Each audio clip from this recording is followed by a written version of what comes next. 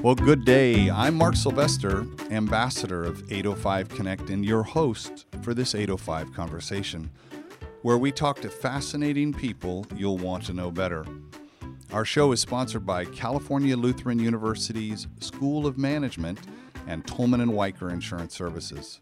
Thanks to them both for their support and encouragement, and thanks to our podcasting partner, Pullstring Press, for this great studio, and to Patrick, my co-host. Welcome, Patrick. Hi, Mark. Nice to see you. This is a great morning. Today, we have Marshall Conley, who's the senior consultant at the American Institutes for Research. Hello, Marshall. Hi. I am thrilled to have you on the call.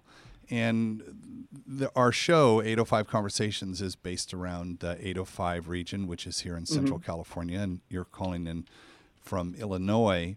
And the reason I've asked you to be on the show is that you and I have worked together for now going on 3 years on a project called Connected Educators Month, or connectededucators.org. And I am on a mission this quarter to get every teacher in the 805 region involved in Connected Educators, and it's going to start with this conversation. That sounds fantastic. So, Marshall, why don't you tell our listener what Connected Educators is, and then we'll go from there. Certainly. Thanks, Mark. So Connected Educator Month is an initiative that seeks to network educators and education stakeholders through what we call connected professional learning experiences. So that those being professional learning events, activities, opportunities for educators of all levels and people interested in K-12 and higher ed and adult ed to engage with their peers and colleagues collaboratively through online and blended learning events. And we spend, now this is the fourth year running this, we spend the month of October engaged in what I might call a virtual unconference. A virtual unconference, everybody. So, Marshall, I need to interrupt for a second. We play something on the show called Buzzword Bingo. And it's when we find experts like yourself. There's a jargon that comes along with that expertise. And so the person who might be listening to us, maybe a small business owner, an entrepreneur, or an educator, we're going to get a lot of teachers listening to this. Explain what that virtual unconference is, because I don't even know what an unconference is. Well, hopefully I do. Loosely, it's if you think about what a conference is, right? It's a place where there are exhibitors and opportunities, and whether it's product demonstrations or learning sessions, et cetera, that happen in kind of a centralized way and in a physical place with a tight schedule and time slots and things like that. So what we've kind of flipped that. So Connected Educator Month is online. And distributed. So not only is it like happening online, but it's happening all over the globe. And some of the events are purely online. Some of them are streams or recreations or recordings of something that happened face to face. And the schedule, this is kind of where the comes in. The schedule is fully, populated and owned by the community of organizations and educators that participate. So essentially, if you were thinking of like a traditional conference where you sign up and, you get a specific time slot and a kind of a defined space, whether it's a virtual space or a physical space, that's yours. We have a forum, and if you're doing a professional learning event or activity, and during frankly all year round, but I mean the emphasis is on October, but they occur all year round. You fill out the form and you get on our calendar, and our audience, which particularly during the dedicated CEM period, CEM meaning Connected Educator Month. can peruse the calendar and pick whatever they want and participate in whatever way they see fit. So it's really, we like to talk about it as community owned and community driven. So community being our community of organizations that participate and our, audience of educators. And they build their own conference schedule based on how they want to participate and what they're interested in, and go at it from there. And we try to, our role is less in kind of organizing organizing it in like a traditional conference way, and more in enabling and promoting. So we want to shine a light on as many great professional learning opportunities for educators as possible during the month. And so that's why we make the calendar wide open. It's why we focus on kind of serving the organizations that participate to blast their events out over our Twitter network, through our newsletters. We have a Connected Educator Smart Brief that comes out every week. That's new this year, isn't it? It is brand new, yes. It's pretty exciting, too. So that's kind of what I mean by that bit of jargon bingo, or buzzword bingo, sorry.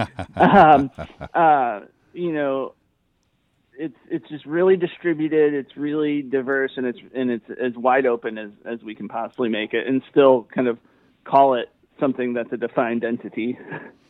Marshall, I was taken the first year, which I was coming in on the second year.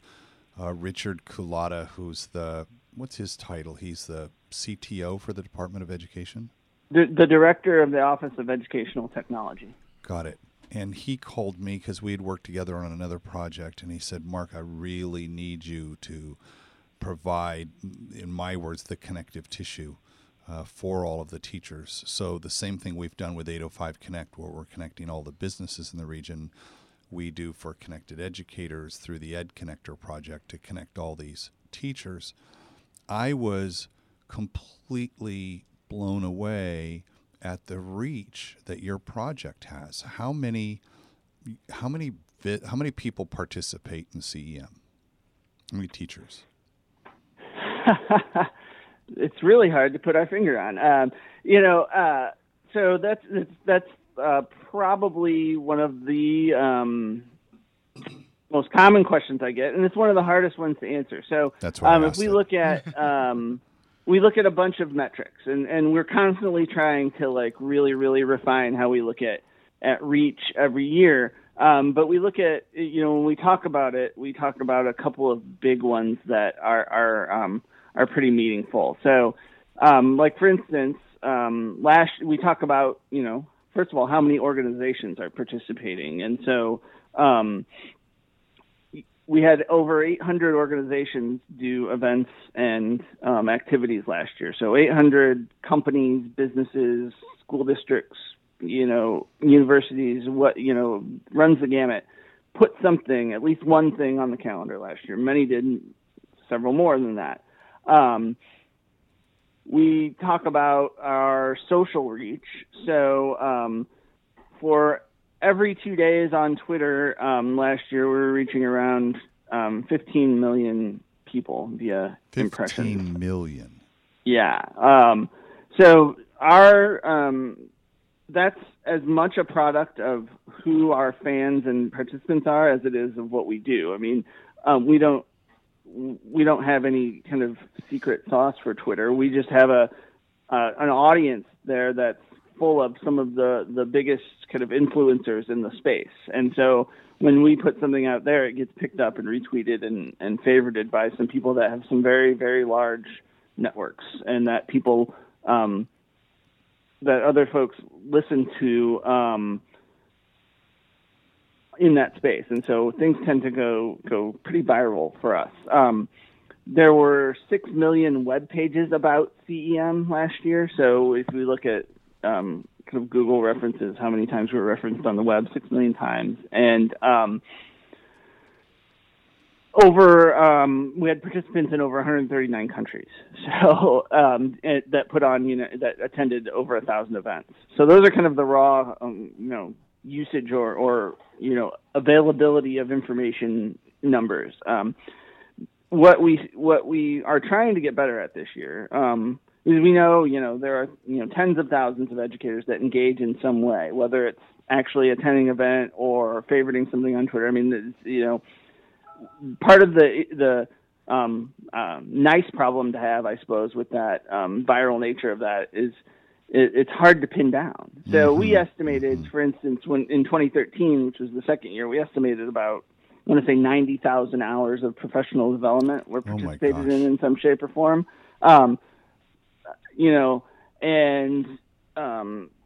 That year, I think, that year we issued event badges through Mozilla's Open Badger platform and had a few thousand event badges awarded. So, that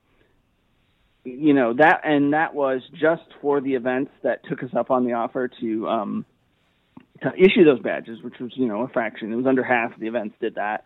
And it was also contingent on the participants taking the information and then going and claiming their badges. So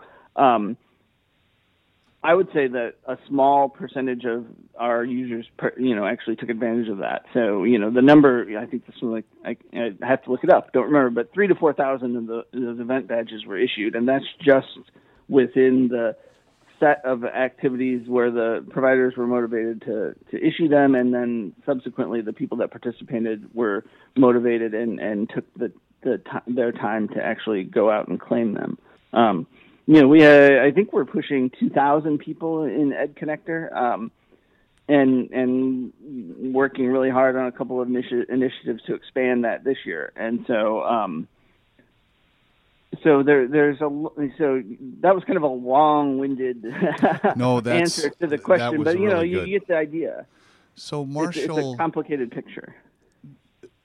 What is it? So I'm talking to the person who's listening right now. If you know a teacher, I want you to stop, pause, forward this episode to that teacher who's going to forward it to another teacher. What is the primary mission of Connected Educators? Because it's not just all about just teaching. There's a focus, isn't there? So every year we try to I'll take a step back. So the focus is improving professional learning opportunities for educators. So we are big believers in the value in having educators have a voice and a stake and a personal drive to design their own professional learning experiences. So we think about like the traditional way teachers get professional development is it's provided by some sort of central organizing body from top down, whether it's the state or the district or whatever, and you go and you sit in a session and then you get a little paper at the end and you turn in your paper to count towards your recertification. And maybe you got value out of the session and maybe you didn't get anything beyond that little paper that you can turn in and get your recert. But the big thing is you didn't have as much of a voice and a choice in that decision as maybe you would like. That you're dependent on the people providing it to tell you, okay, here's the topic you're going to study. And so we really see in the original Connected Educators project, which was a federal project that AIR, American Institutes for Research, collaborated with the Office of Educational Technology on, really saw that as its mission too, which was expanding the ability for educators to take ownership and find professional learning that they found meaningful, that really helped them move their practice and improve their practice and was really relevant when available, job embedded, that those educators that could do that, found a lot more meaning and value in the content and the learning experience. And so, that's, I think the meta goal for us is to keep enabling that, to keep moving that idea forward, that personalized professional learning where educators collaborate with each other, where they choose their path, and where they are able to assume some leadership over that is really valuable and really key for them. And so we try and kind of meet that need by exploring that idea and presenting a bunch of options, right? So, we talked about we were a few minutes ago going through what unconference means. A lot of it was letting folks see everything that's out there and pick what they value, either based on their role or based on what they're interested in, or based on, if you're talking about a teacher, it's something that maybe they have to teach new this year and they want to learn about it. Well, what do? They go to the web and they find out as much as they can. They talk to they find peers who have taught that before or who know about that topic and, pick their brains, look to share resources and those kind of ideas where educators are filling the kind of professional learning gap on their own. Based on their immediate needs. So that's, I like that. The self-starters are out there looking for that information. They're figuring it out. My experience in talking with teachers is they don't have any time. I mean, they're grading papers at 8 o'clock at night and they don't have a life. And, they do get the summer off, but they get, 2.5 days of professional in-service training a year. How are, and obviously, with as many 90,000 hours of professional development, what are the strategies teachers are using to take advantage of this wealth of information? How are they fitting it in? Do you have some stories? Well, that's a great question because it also relates to another one of our kind of recurring goals. It's been a theme that we've explored through the previous 3 iterations of Connected Educator Month, and it's kind of figuring out how it's less a way of teachers will figure out how to find what they need and fit it in. So it's less it's less about that than it is, well, to a degree, being good consumers, figuring out for them what of that volume of stuff that's out there, what's good for them and what's not. But it's also about figuring out how to make this stuff count for something. So if I'm, really, really invested in this community of folks that's on Twitter that has a Twitter chat every Wednesday or Thursday at 8 p.m. Eastern or whenever it is, then I'm going to this out of, the intrinsic value I get from it. But, it's also improving my professional ability. And I'm investing time and energy and brain power into this. How does this count for something? So how do you take the traditional model of, continuing education credits or whatever, the credentialing body calls them, and expand it so it includes these types of things? Because, this is a pet issue of mine as a former teacher. It's one I keep challenging us in our initiative to ask is why? Why should I do this, right? If I can go to my in-service days and get my professional credits that way, that in time that I'm paid to be there, in a way that I know is going to contribute to my recertification, which is one of the ultimate goals of some of this. Why should I spend an hour of my free time at night doing this, right? It shouldn't be dependent on the fact that I think it's really, really, really important, and I'm going to make sacrifices, whether that's, making less time with my kids or whatever it is, right? It shouldn't be dependent on that. There should be a mutually agreed upon value add for both the folks that are doing it and the folks that are making decisions about, whether this is good professional learning and whether it should count towards somebody's professional growth in some official capacity. Because frankly, you're talking about very busy people, educators who are already sacrificing so much of their free time to their craft. And now you're talking about, well, let's add more to that, right? Let's promote these opportunities that they take place at night or in the early morning or on the weekend or whatever. And unless we're finding a way to make that, whether it's through badges and micro credentials or working with the credentialing bodies or whatever it is, unless we're moving that forward, we're kind of in a way almost doing a disservice. It's like, hey, this stuff's really great, but you have to spend, your 9 to 10 p.m., evening time when you could be relaxing or hanging out with your partner or doing whatever you would be doing. You have to spend it sitting on a webinar or looking at your phone and following a Twitter conversation. And, you're going to get some internal reward from that. And you're probably going to learn some things that help you teach better, but, you're not getting more money for it. You're not getting like a valuable credit hour that you can then use to either earn a different certification or an endorsement of some sort. You're not plugging into that official structure. So given that, you're still getting hundreds of thousands of people paying attention and teachers who are doing better. They're figuring out a way to do it. And my focus is around the connection between businesses and education, and how can businesses help their local school. And I believe education is the thing we're not paying enough attention to. And so that's why I have you on the show, because I think that teachers, especially the ones who are committed and passionate and will find the time, will make the time to do this, are better as a result. They're better teachers. We get better students, which turn into better workforce, new businesses. So it's a long ball we're playing, and that's that. So I've got a question. This is ostensibly a lot of the conversations about integrating technology into the classroom and becoming more facile with that, as we see whole districts going to iPads, for instance, and all of those kinds of things. There's a huge shift. Does CEM have any notion of the generational reach?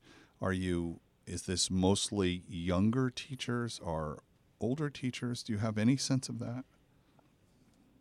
We've seen, it runs the gamut again. I mean, it's less about, of course, this is the values and the interests and the way millennials, for example, like to work and what they see in an employer. This aligns with them really well, because we know, from a lot of research and information that generation really, really values flexibility and choice when it comes to their career. And but it also is also about more about kind of somebody's demeanor or their risk tolerance or whatever you want to call it, the whatever drives the person to like seek out innovative stuff and try new things and who aren't people who aren't afraid of technology, which are people that of all ages and demographics that do that or that don't do that. And so it's really about and it's really about the type of educator or person or business you are and how you prefer to operate. And we see those kinds of traits more so than we see any kind of like generational demographic traits outside of this what the younger people, younger generations are doing, and we're seeing businesses, frankly, respond to that quicker than we are seeing kind of education. I mean, you see things in the media about what companies, particularly larger. I mean, I think a lot of the big five type professional services and consulting companies do this really well, which is are they really whether it's getting rid of annual performance reviews or giving folks more family leave benefits, kind of those are the types of things that are really that younger people are really interested in, and that education, if it wants to continue to recruit good talent from emerging generations, I think needs to pay attention to. One of the things that I was really surprised in the first year, because this is this project started with a commitment from the White House in 2010 to connect educators and technology, and that it has evolved into this project. So I kind of think of it as a United States initiative, yet there are 139 countries, and I think 2 years ago there were 72 countries. How has this global audience improved the richness of the experience for, no, I'm going to think of the teacher from Central California? Great question. So teachers, I think, regardless of context, there are some kind of universal issues, and universal challenges and universal, celebratory points, right? And so, being able to kind of see that in some way that it's working with kids is, context around the globe may be different, but some things are the same. I think that's really valuable. I think it also has to do with the way educators provide experiences for their students that you can't do without technology. You think about a teacher who's twice a week for an hour is in Central California, but Skyping with a classroom in Japan or France or wherever, and the way that those that experience really kind of flattens the earth for those kids and gives them a bigger global perspective than they're going to get if they're just learning about that country from a textbook or something like that. And so, and I think that's true for teachers too. You can learn from your peers around the globe. You can share resources and share experiences and participate in similar learning opportunities with people from any country and learn something and get something out of it. So we've found that to be really important and something we like to encourage when we can. I love that, and I love the role that EdConnector plays in that. So if someone goes to connectededucators.org, on the top navigation, you'll see a thing that says EdConnector. If you click that, anybody can join the community. If you're not a teacher, there's a category called Friend of Education, of which I am, so that's what I'm in there for. So if you're actually a district administrator or a teacher or someone, maybe you're a parent who works once a week in the classroom, you can go sign up. And what it's designed to do is to figure out, where your areas of, as a teacher, where their expertise is, what grade level you're at, how long you've been teaching. So kind of all of that. But then it's aspirational as well. What are you looking to learn? What are you looking to others for? Where's your focus?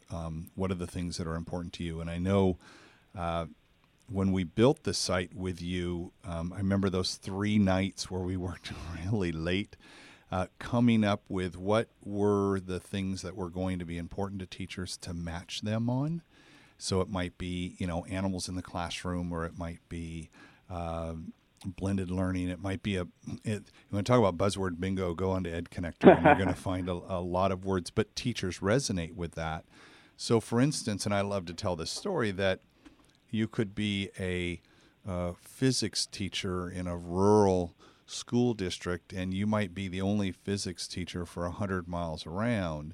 And how do you build that professional or personal learning network using EdConnector? You could go find other physics teachers who were maybe at middle school level, but they also liked specific aspects of physics, or they also taught chemistry, or maybe they were also the football coach, right? You'll find that a lot.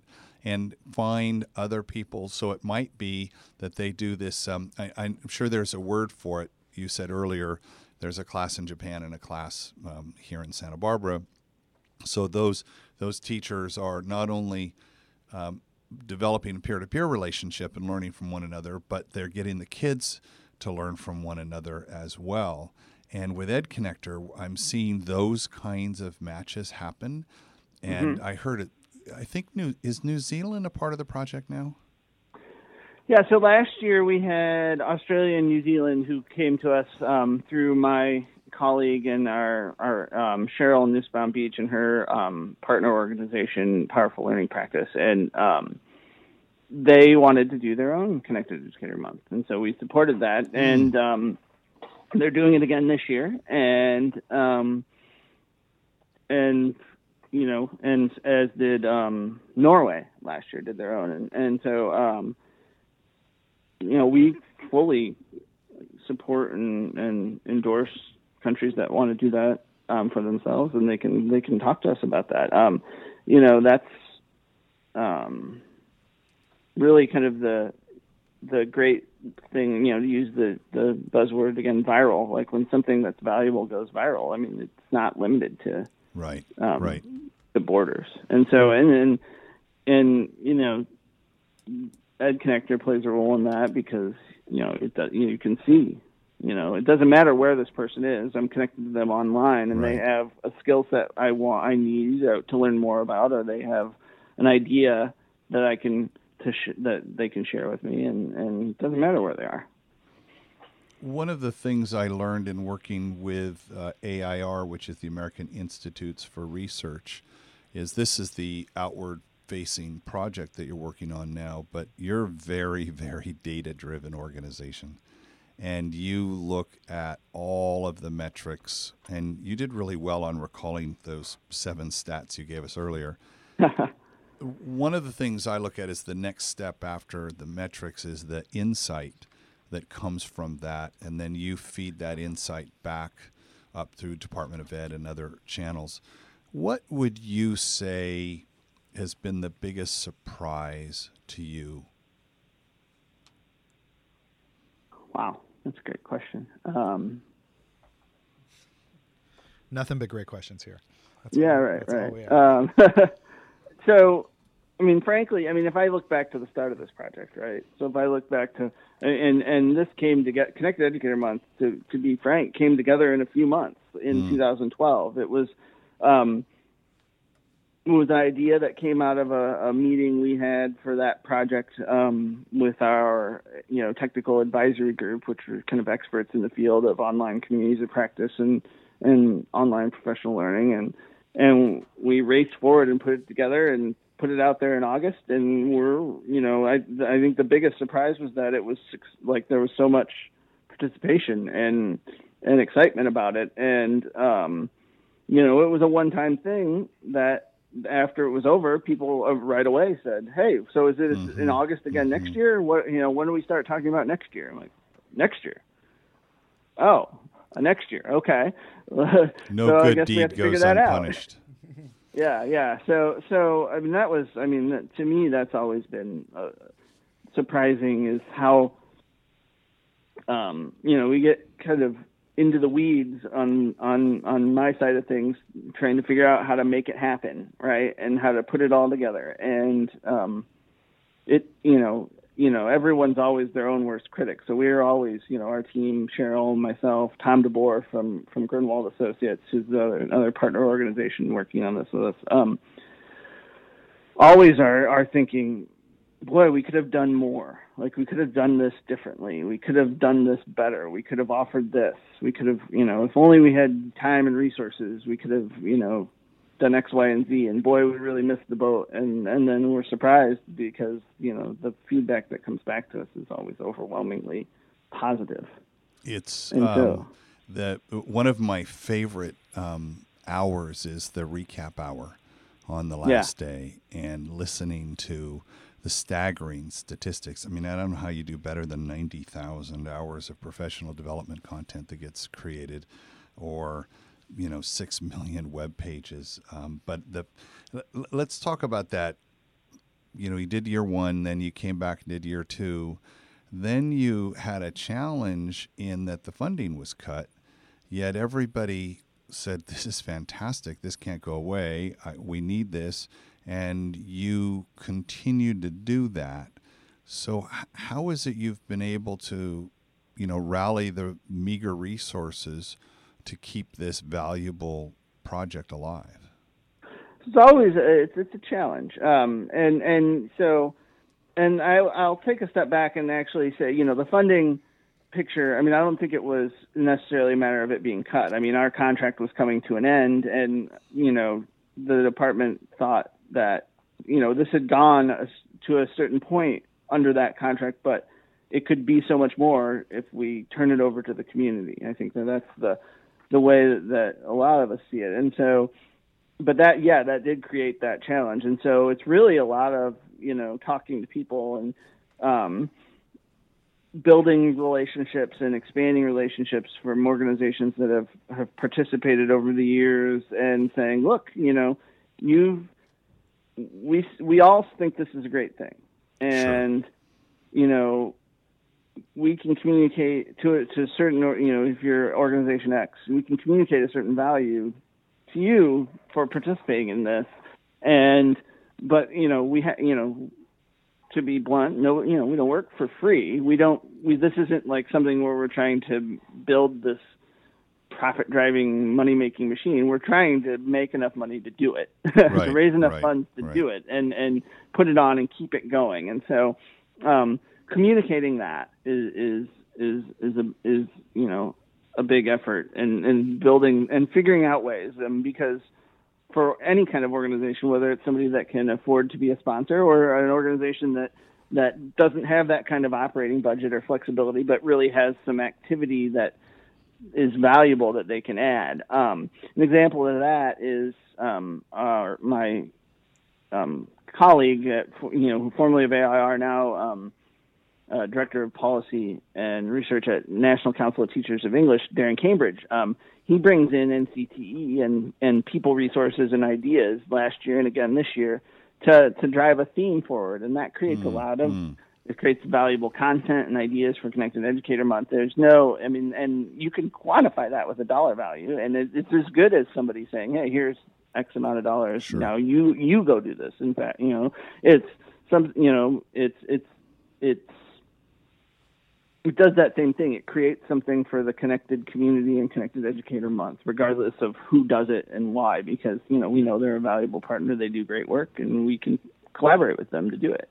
And there are other organizations that come in and make that kind of in-kind offer to take on a piece of Connected Educator Month, make it their own, and add value.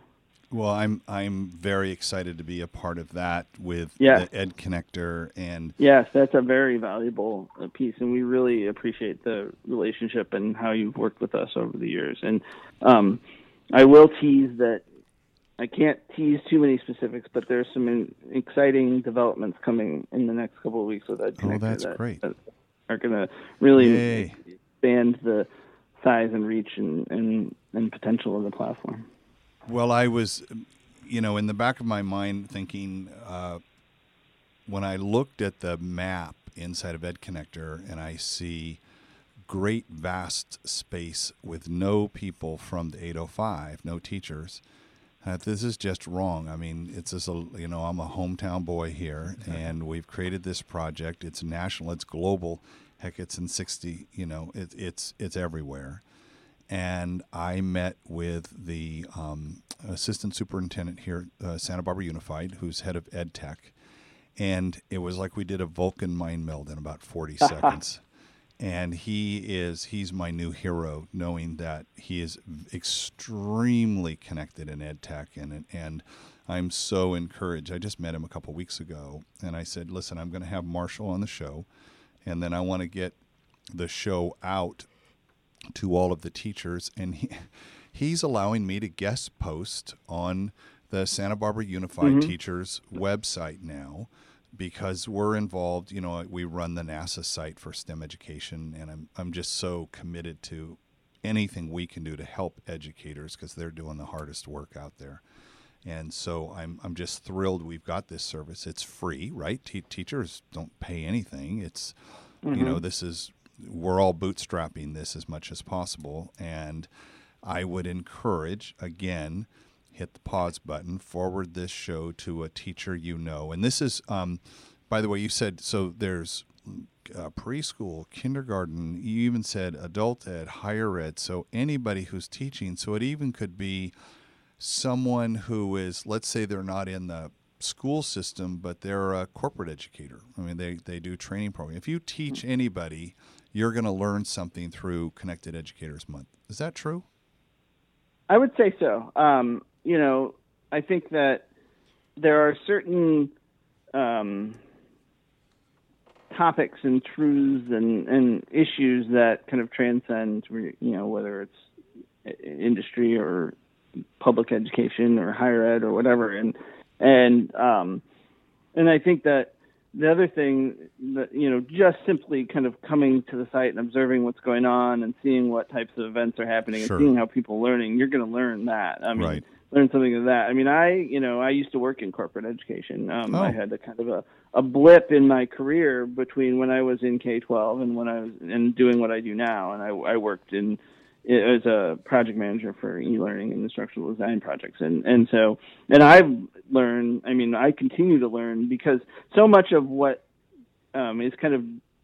is driving different ways that professionals, whether educators or not, forward is, how learning designers and people and providers can harness emerging tech. And so emerging tech and new tools and apps and things like that are a huge part of Connected Educator Month, and people showing off and trying new things. And so,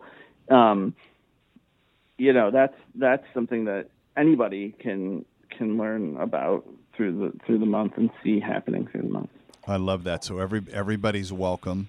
And as much as I would love you to all sign up for 805 Connect, I would love you more to go to connectededucators.org and take a look. You don't have to sign up. You don't have to do anything. Just take a look. But then if you do sign up and sign in, it is spectacular. So, Marshall, this time just evaporated on us, buddy. That was fantastic. So, I want to thank you so much and remind people to go to connectededucators.org. And one of the things we do on our show that's kind of fun is we spend the next minute or so trying to give a name to what we just talked about, something that's interesting. So if you saw this name on the list of podcasts, it would instantly, I want to listen to that. And so you get first dibs at giving this a name. Okay. I don't suppose if we just used my name, it would create much interest. So that's why we do this. Yeah. So what would I call it?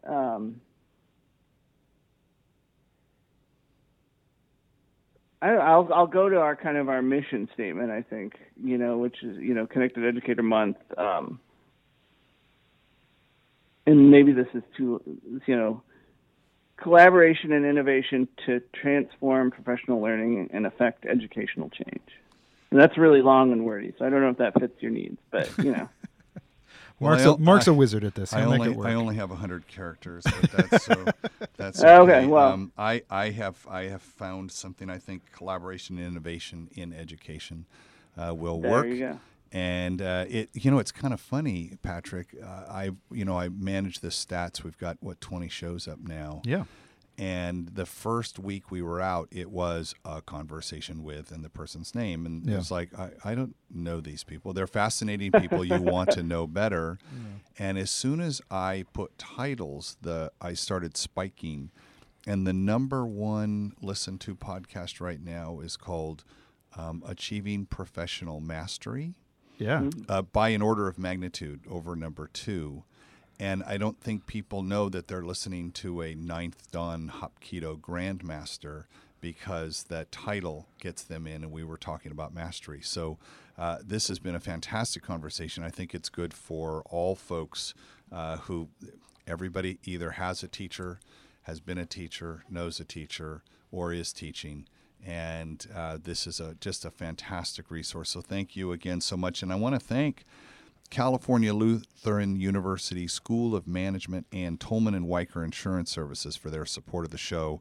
Our podcasting partner, Pullstring Press, I just love the setup here. I love working here. And to Cielo 24, who provides the searchable captions for our show. The 805 project is sponsored and supported by partners throughout the region. We want to thank them as well. More information is at 805connect.com. And Patrick, how can our listener help us right now?